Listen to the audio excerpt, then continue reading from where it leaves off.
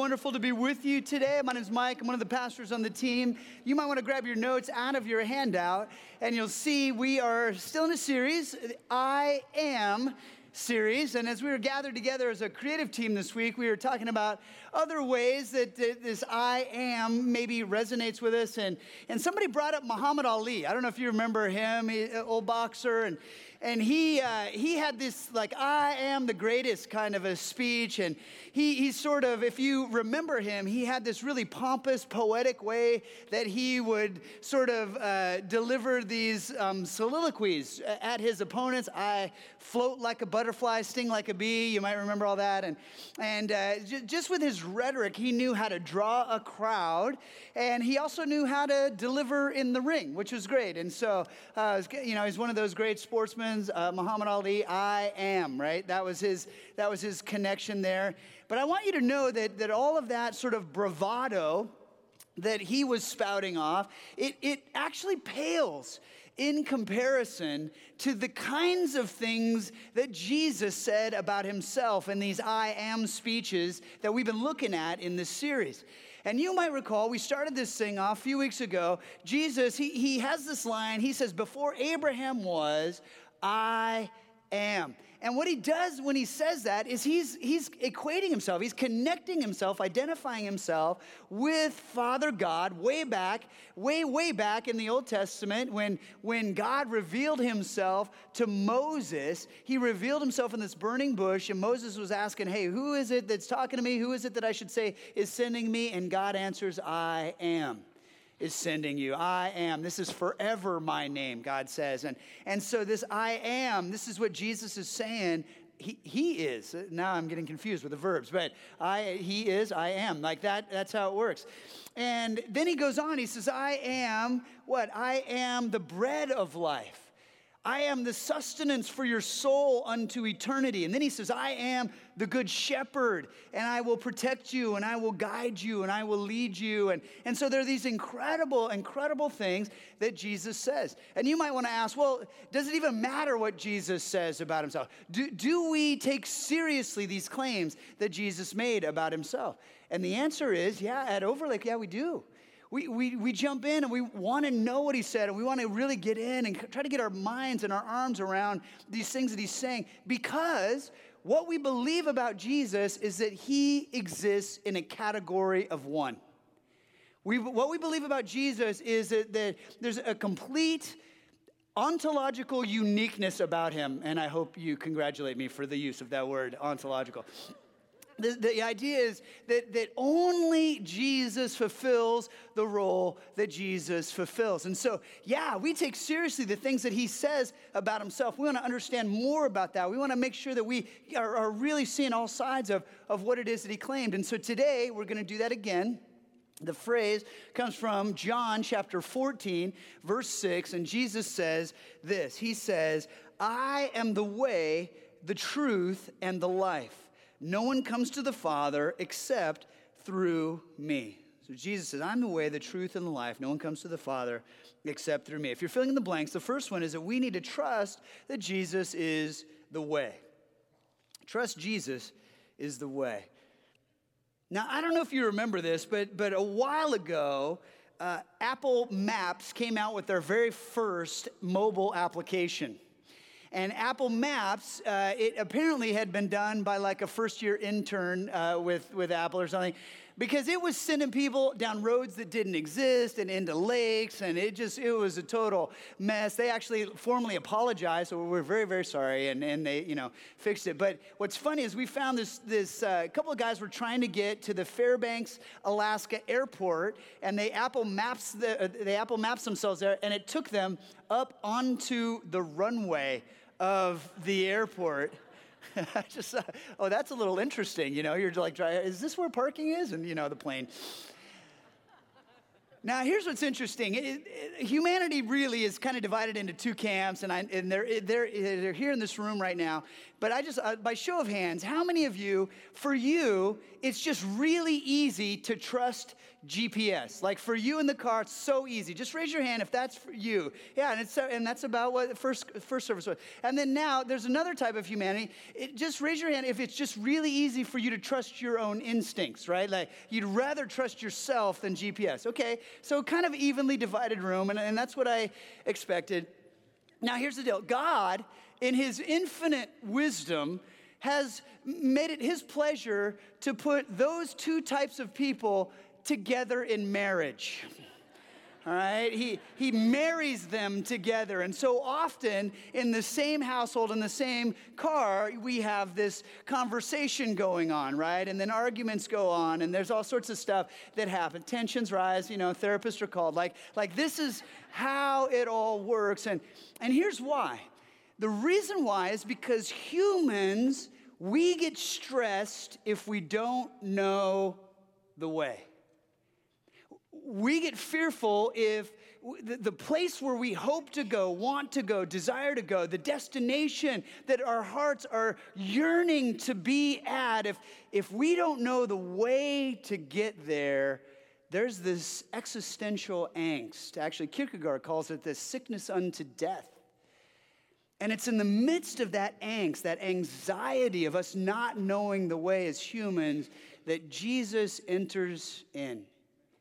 And he says, I am the way. I am the way. I will walk with you. I will lead you. I will guide you. And if there's one word that I hope just covers the way of Jesus, it's love. That Jesus walks with us in love, and he leads us forward in love. And it's love that is the hallmark of how Jesus leads us in the way. And you might want to think about this, that Jesus' followership is most clearly understood in the terms of actually following Jesus. Some of you, I just blew your minds. But the idea, we call it Jesus followership for a reason, that it's actually following Jesus. So he is leading the way in love. What does that mean? That means we're following in love. That Jesus treated other people in loving fashion. So we're to treat other people in loving fashion. That Jesus, he had this care about every soul that he met. And so we're to follow his leading of care. Jesus included those who had been rejected. He wrapped his arms around the marginalized. He was the voice for the voiceless. And we want to do these same things as we follow Jesus. You see, Jesus taught love, and he modeled love, and he is present to help us love. And so that's what we embrace if we dare to call ourselves followers of his.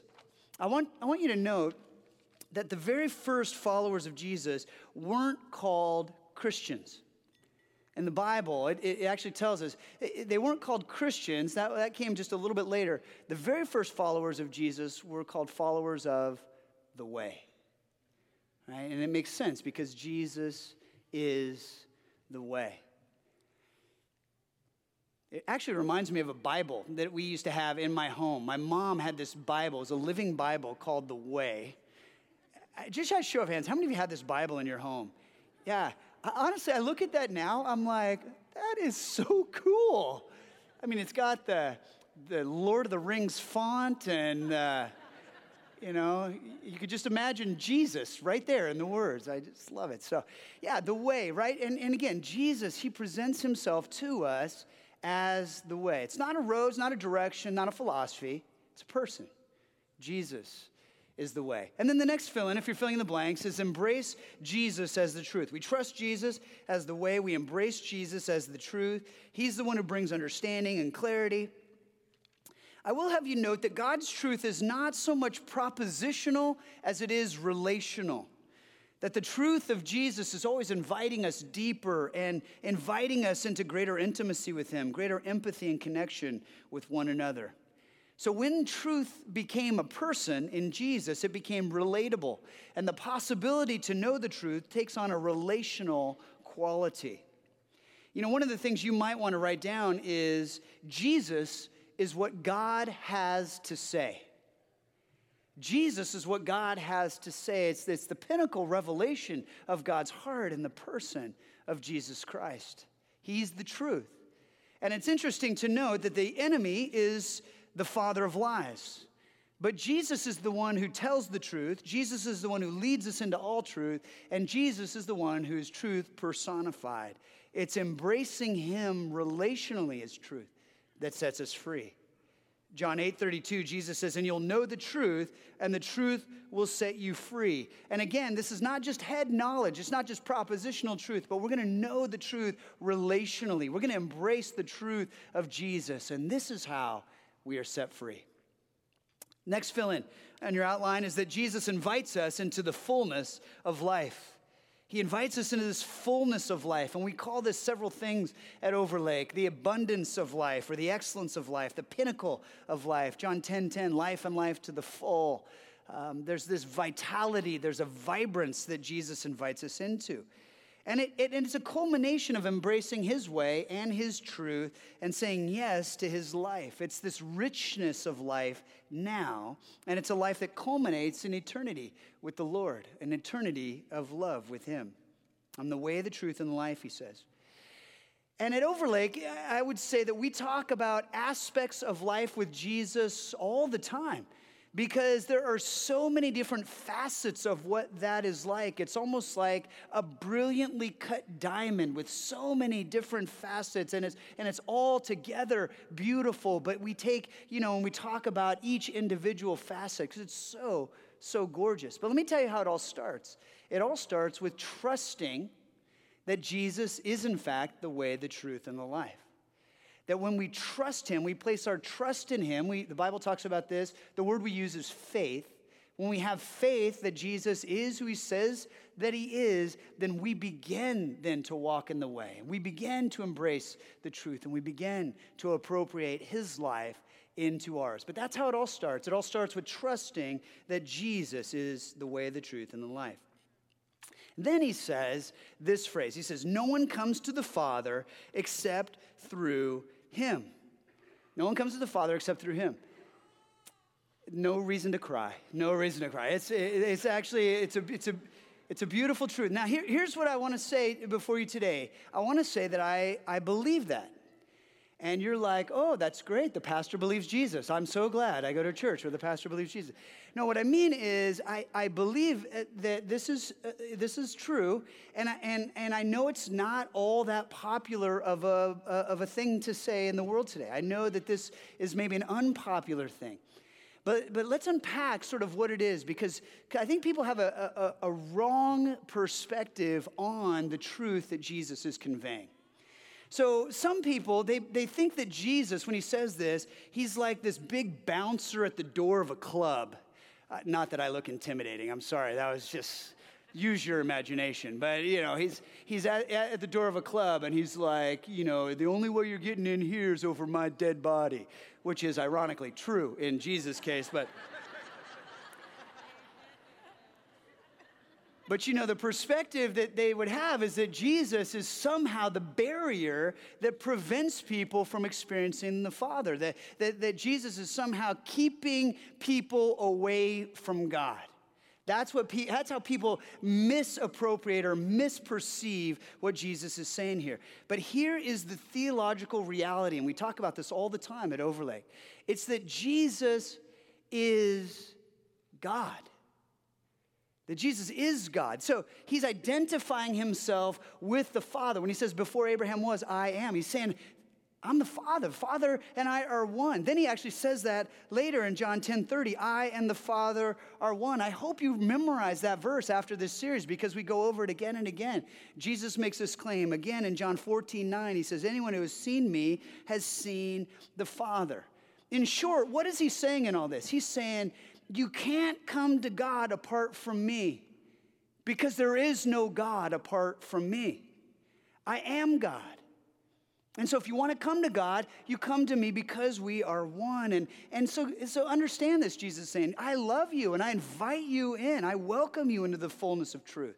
I want to walk with you in the fullness of the way. I invite you into the fullness of life. And it's not a direction or a road or a philosophy. It's a person. It's me. Later in the Bible, in 1 John 2:23, John writes, no one who denies the Son has the Father. Whoever acknowledges the Son has the Father also. Again, no one who denies the Son can connect with the Father, but affirming the Son is embracing the Father. Why? Because they are intimately one. They are so interconnected. The theological word we use for this is we have a triune God. And this is the concept of the Trinity that's really, really difficult. I know I'm going really heady right now. Yesterday was St. Patrick's Day. We celebrate St. Patrick's Day, and this is that one holiday hosted by the family, Guinness. And so everybody, celebrates. But the Patrick, he's known for two things primarily. Number one, chasing all the snakes out of Ireland, which is great. I actually love a snake-free zone. That's wonderful. And then number two is he evangelized Ireland, and he talked about the concept of the Trinity using clover leaf, right? The clover, which was all over Ireland. And he would grab one of those, and he would talk about how as he holds this one clover leaf in his hand, that it's just one thing. But yet there are these three distinct parts, each one of the three petals. And in our faith, it's an imperfect analogy, but in our faith, there's one God we're talking about. And yet there are these three expressions of our one God, Father, Son, and Holy Spirit. And I think a lot of our theology breaks down when we forget that Jesus and the Father are one.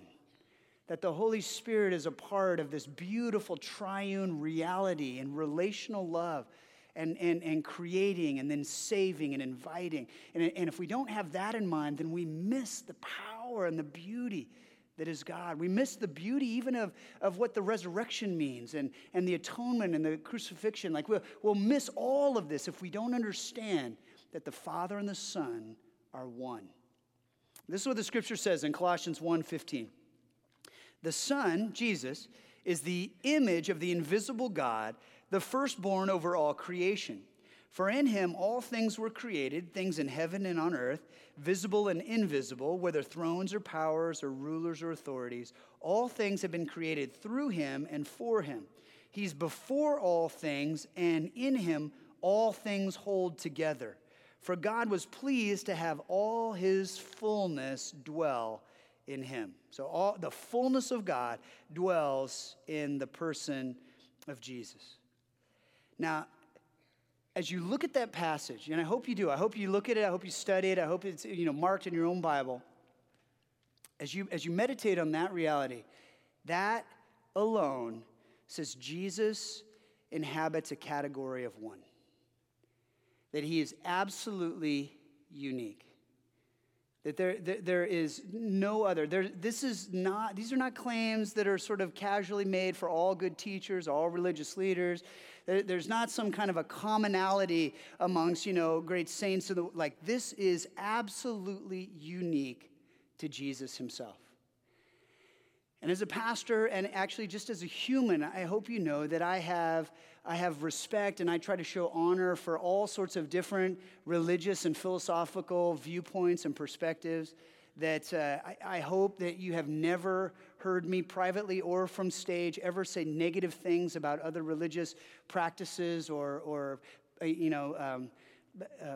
religious practices. That's exactly what I want to say. And there's a reason for that. Number one is because God loves every single person who practices those other religions. And number two, because Jesus loves them, so do I. I love them, and I want to care for them and honor them. But number three, it's a conviction that I have that by attacking somebody's most sacred held beliefs, that's the exact opposite of what Jesus would want me to do in terms of how to care for and love them. So there's all kinds of reasons why I would not want to go negative or disparage or be disrespectful. And we'll talk a little bit more about some of the positives, right? Because there's all kinds of positive cultural identity and beauty, and there's just wonderful stuff that found everywhere. But here's the truth. I want to make sure you hear me say this. I don't believe that all ways are the way of Jesus. I think that's a non-offensive statement to say, and it's based on the person of Jesus revealed to us. That Jesus is this unique person. And it's, if all ways were just the same way, and if all ways were the way of Jesus, then how would he have to come specifically and so uniquely in order to say to us that I am the way, and I will meet you and I will guide you in the way? Why? Because we just know this, that all ways aren't the way of Jesus. And in the same way, I just want to say that all things that purport to be truth aren't the truth of Jesus.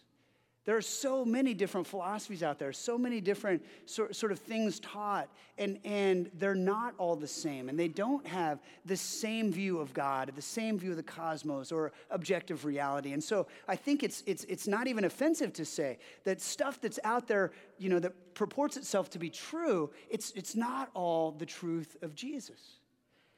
And then the last thing I want to say is, and it's something I think every single one of you, regardless of where you line up theologically, I know you believe this just as fervently as I do, not everything that promises to bring life delivers on bringing life. We know this, right? You already believe this. Doesn't even matter what you think about Jesus or church or Bible or anything. Like, you already know that there are things out there that pitch themselves as life, and they actually deliver nothing. I'll just give you a couple of examples. Number one, the opioid crisis in America today. I say this without judgment or condemnation, because I know it's like when it grabs hold of a life, it's just ravages. But here's the thing. I find it profoundly ironic that the high that is promised, that the enjoyment that it brings, that the rush and the vitality or whatever, is sort of promised in this thing, this drug, that it says, oh, this is going to make you feel great. This is going to bring life and abundant of life. And yet it totally steals life, and it ravages relationships and destroys potential. And right now, it's like one of the leading causes of death in America. Promising life, right? But actually delivering death. Materialism would be another great thing, right? It's not great thing. Sorry, let me unpack that. Materialism would be another example of something that promises life and then doesn't deliver. It promises to bring life, and it's almost like in American culture, it's become like a religious embrace that we have over this. That we think money brings more transcendence. Money brings more depth of character. Money brings more relationship. Like somehow there's this deeper, richer, fuller life that money will buy me. You know, it's interesting. When I grew up, I was born in 1970. So I grew up in the 70s and 80s. And I promise you, I had heard this saying again and again and again. It was one of those like wisdoms that you just hear. You'd hear it, adults would say it. You'd hear it in radio or television shows and movies. Like you'd hear it all the time. It was this phrase. And I'd love for you to raise your hand if you've ever heard this phrase before. Money doesn't buy happiness. Anybody hear that phrase before? Yeah. You know what's interesting? I haven't heard that in the last 2 decades. The last time I heard money doesn't buy happiness was in the Jim Carrey movie Liar, Liar. That movie came out in 1997. People don't believe that money doesn't buy happiness. So friends, this is one of those false promises that this will bring life. This will bring transcendence. This will bring ultimate peace. You'll have security if you just have money. And it's a non-delivering promise. Right? We just have to recognize that. And Jesus, of course, he calls all this out early on. In John 10:10, he says, the thief comes only to steal and kill and destroy. In other words, the thief is going to offer you dead-end ways, ending in cul-de-sacs. The thief is going to offer you false truths that they're not truth at all. The thief is going to come to steal life. But he says, I have come that they may have life and have it to the full. So I believe Jesus. I believe in Jesus, and I believe Jesus in this statement that no one comes to the Father except through him. There is no God apart from him, and life is ultimately found in him. Now, I do want to make sure that you hear me clearly. I do think that in other religious systems, there is offered some wisdom, there's helpful approaches to life, there's even beauty and poetry, there's value, cultural identity. There are times that people outside of the stream of Jesus actually get aspects of Jesus' teaching and truth even better than the followers of Jesus do. And this should stir some humility in our hearts. For example, people in Islam often get reverence for God better than many Christians do today. Or people in Buddhism often get self-denial better than many Christians do today. It's often true that people in other faith spectrums can, in some regards, live a more Christian life than many Christians do in some of his teachings. And I think that's why it's okay. It's actually wise to honor and to look and to see where we can find God-ordained wisdom wherever we find it. And Paul, of course, sets a good example for us in this regard. You might remember this in the book of Acts, chapter 17. Paul is in Athens, and he's beginning to preach to people in Athens. He wants to reach them with the message of Jesus, this unique category of one Jesus. But as he begins to preach to them, he uses their own philosophies. He uses their own religious texts in order to point to the person of Jesus. So go ahead and read this, and you'll notice the stuff in quotes. This is the stuff that he's quoting from their own teachers. He says this, as he's talking about God. He says, yet he is actually not far from each one of us. God's not far from each one of us, for, and here he quotes, in him we live and move and have our being. As even some of your own poets have said, for we are indeed his offspring. We are indeed God's offspring, God's children. Being then God's offspring, we ought not think that the divine being is like gold or silver or stone, an image formed by the art and the imagination of man. In other words, he's using their own religious texts, which he happens to affirm as true. So this is it's actual cosmologically true that God is near us, right? That in him we live and move and have our being, that we are the children of God, made by God in the image of God. So Paul's using their own teachings to affirm what's true. And then he goes on to argue, so we can't think that God is like these idols you see everywhere. We can't think that God's like a stone or like a carving or, that he would reside in a temple. He's saying God's way bigger than that, right? And he's using it to point ultimately to the person of Jesus, again, who sits in this totally unique place. And it brings us to the last fill-in here, that Jesus is the most inclusive Savior there is. He's the most inclusive Savior there is. And if it bothers you that this is not in the thing, just write it down. Actually, he's the only Savior there is. He's the only Savior there is. And again, we talk about other systems. They don't even use that kind of language. For example, Buddhism has an eightfold path, and it's a fine path. But there's no Savior in that equation. The goal is alleviation of suffering in the thing called nirvana. Islam has 5 pillars, and they're fine pillars, but there's no Savior in that equation either. There's a prophet, but not a Savior. Eastern mysticism offers enlightenment and prayer, but no God and no salvation. The Dalai Lama comes pitching love and hope and peace and forgiveness, and in doing so, he communicates an incredible amount of the same things that are important to Jesus, but he's not the Savior, and as far as my studies have taken me, he doesn't even pretend to be. Jesus is the only Savior, but he's incredibly inclusive as a Savior. And this is what I want to have you look at right now. This is from Colossians 1:20. This first part we looked at earlier. For God was pleased to have his fullness dwell in him. In other words, the fullness of God dwells in Jesus. And then look at this. And through him to reconcile to himself all things, whether things on earth or things in heaven, by making peace through his blood shed on the cross. So this is what we're going to look at Good Friday coming up in just a couple of weeks. The crucifixion, what it accomplished. But look at this. To reconcile to himself all things. Would you circle the phrase all things? God reconciles to himself all things through the cross of Jesus. Jesus is the one who accomplishes the reconciliation of all things to Father God, which means that the separation and the cursed reign of sin is now over, because through Jesus, all things in heaven and on earth and under earth, all people and all countries, all tribes, all ethnicities, all languages, all are the target of his love. And through the cross, nothing less than every molecule in the entire universe is now redeemed and cleansed and made right with God. Peace through the cross of Jesus. Friends, nobody is excluded. Everyone is invited in. I'm out of breath, so you guys could say something. Now, what this means ultimately is that it doesn't matter where you were born because Jesus loves you. It doesn't matter what color your skin is, Jesus loves you. It doesn't matter what holidays you celebrate, Jesus loves you. It doesn't matter what religion you've identified with, Jesus loves you. It doesn't matter what lifestyle you've led, Jesus loves you. It doesn't matter however else you might choose to define yourself, identify yourself, Jesus loves you. His love is absolutely, completely, and totally available for you right now, right where you are, right who you are.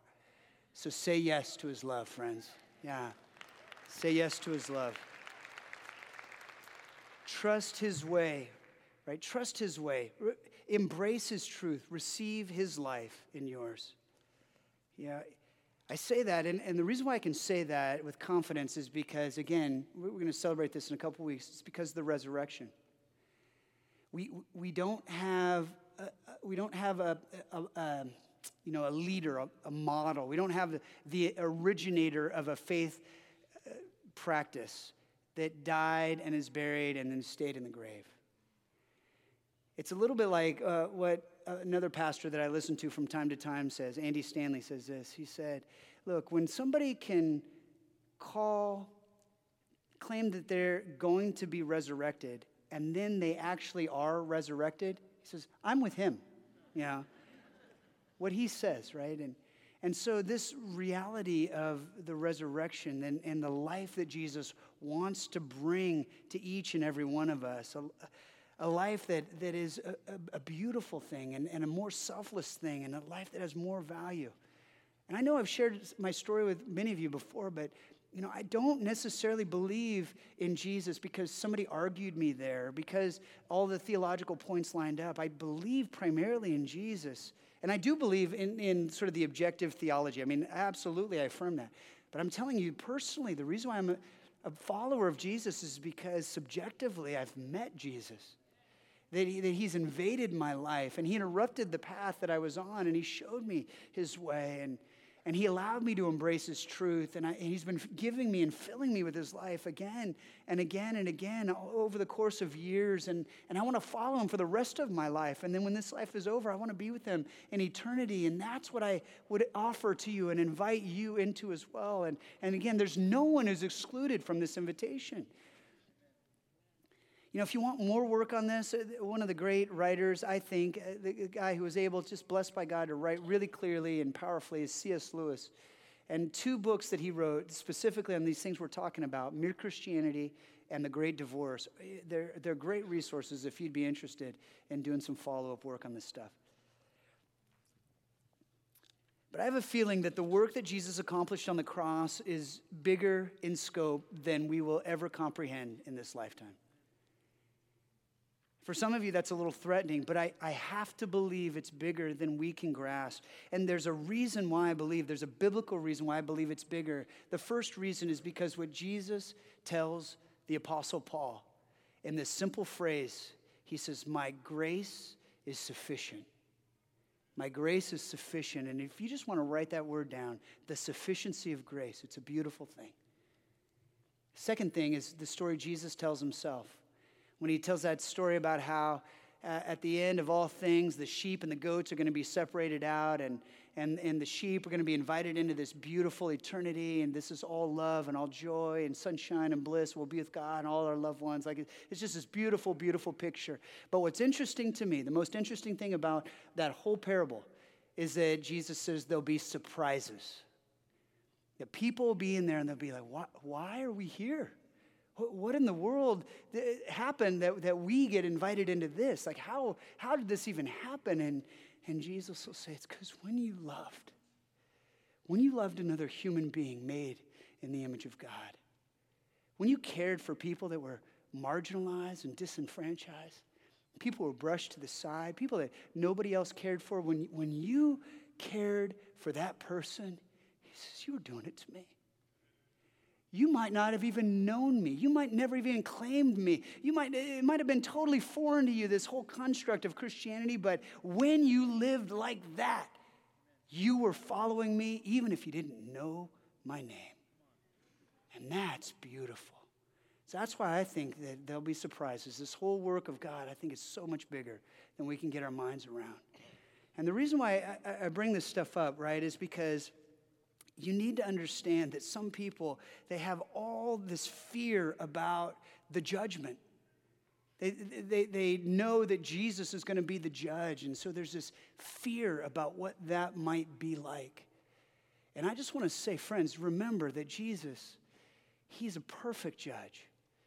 That Jesus has this infinite kindness and patience, that Jesus is the most outlandishly loving and infinitely graceful and unbelievably patient and ultimately compassionate judge in the universe. And so you're in good hands. His purpose is not to condemn, it's to save. Right? The scripture says this. Jesus in John 3:17, he's talking to Nicodemus. He says, "For God did not send his son, did not send Jesus into the world to condemn the world, but to save the world through him." And so often when we talk about this verse, John 14:6, the conversation descends into who is in and who is out. And I don't want us to go there. I think that's actually a really shallow place to park. I want us to go deeper to the question, well, who is loved? Who is valued? Who's pursued? Who's invited in? And the answer, you, me, them, all. Right? We are all targets of this incredible, outlandish love of Jesus Christ, who says, come to me. Come to me. Come to the Father and come to me. I am the way. I am the truth. I am the life. Right? That's the invitation of the Lord to us. And so I do think as we close, there is probably a so what question. So what? This is incredibly rich theologically, and obviously, Pastor, you got some passion on this. So what? What does it mean? So let me speak to the Jesus follower for a moment.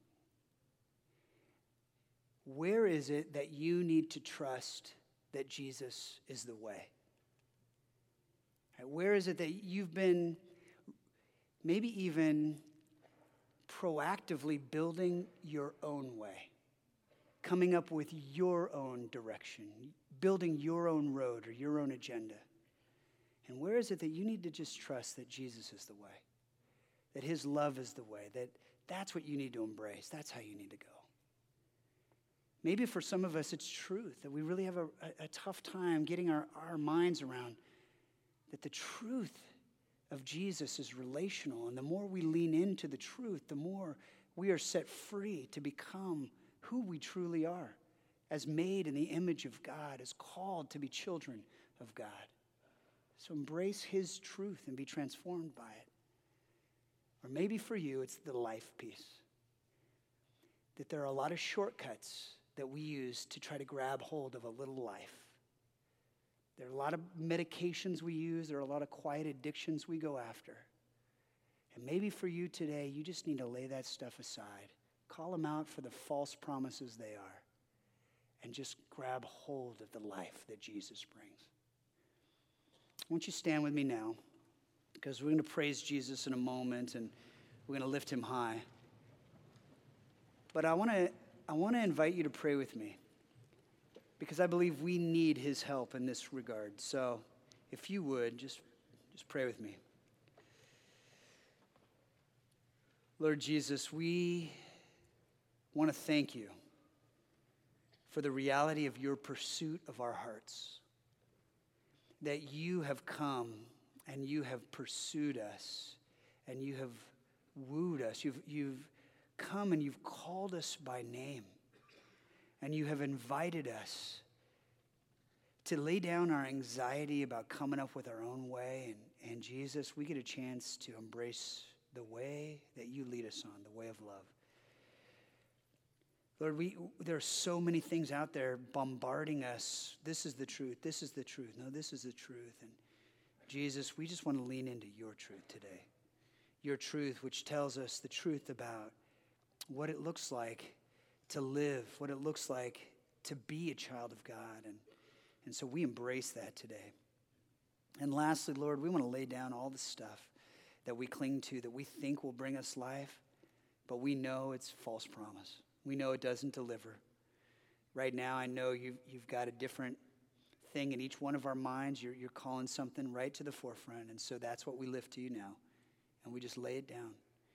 We don't want the false. We don't want the lie. We don't want to get lost, Lord. We want you, the way, the truth, and the life. So we ask that you'd reveal yourself now to us and give us the courage to follow you. We pray it all in your name. Amen. Amen.